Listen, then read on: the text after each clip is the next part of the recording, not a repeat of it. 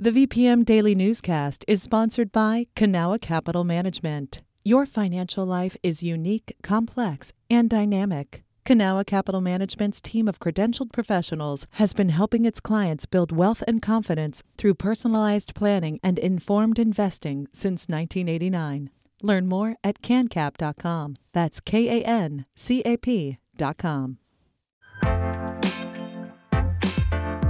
You're listening to the VPM Daily Newscast, the recap of today's top stories in Central Virginia. From the VPM Newsroom in Richmond, I'm Kim Strother. A bipartisan group of 11 Virginia lawmakers sent a letter Wednesday to the U.S. Investigator General to request an investigation into the site selection process of the new FBI headquarters. Both of Virginia's U.S. senators and 9 House members asked for a, quote, immediate investigation. They say politics played a role in selecting a Maryland site for the new building instead of a spot in Fairfax County. The Maryland site was announced last week after about a decade of consideration. Maryland representatives have said they want federal projects to be spread more equitably across the region.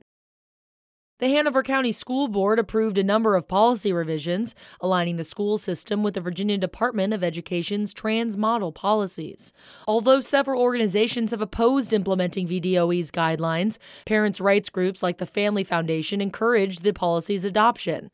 Todd Gackey, an Ashland resident and member of the Family Foundation, shared his thoughts at Tuesday's board meeting. These revisions strengthen the rights of parents, seek to protect the bodily privacy of safety of students, recognize biological realities, and uphold the constitutional rights of students and faculty. Most of Hanover's existing school provisions were already in line with state guidelines.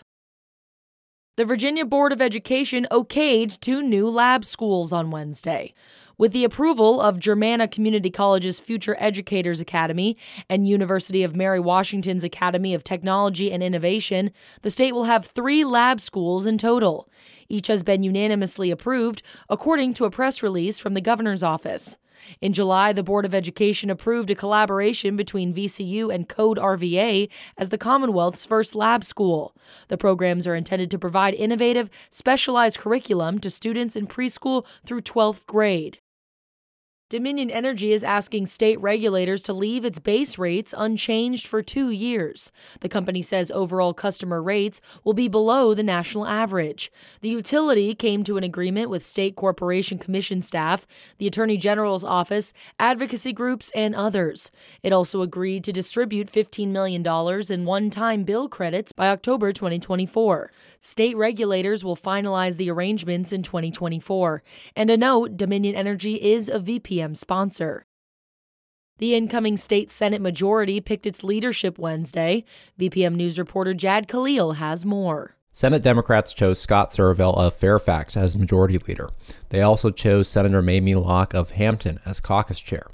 Locke joins several black legislators that make up the Democratic leadership. Delegate Charnel Herring will be majority leader in the House again, and black legislators will lead the budget process. Last but not least, Delegate Don Scott is set to be the first black speaker of the House in Virginia's history. I think it's monumental. Doug Wilder was Virginia's governor. Before that, he was the first black member of the Virginia Senate in the 20th century. Wilder had breakfast with Scott Tuesday.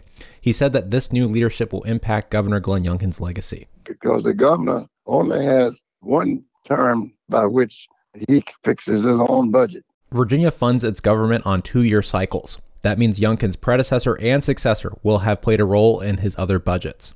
Wilder says funding for HBCUs could be a point of collaboration. Virginia State University, for example, has been underfunded by about $300 million over the past 3 decades.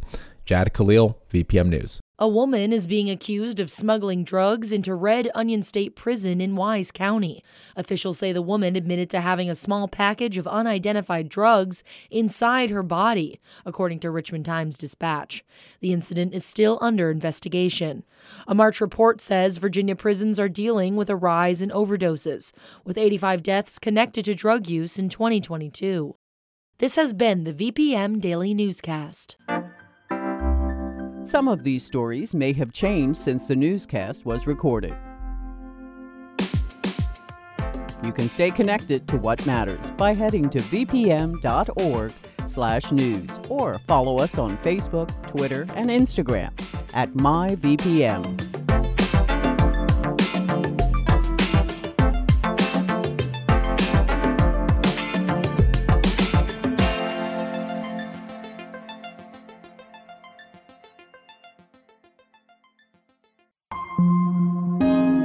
VPM.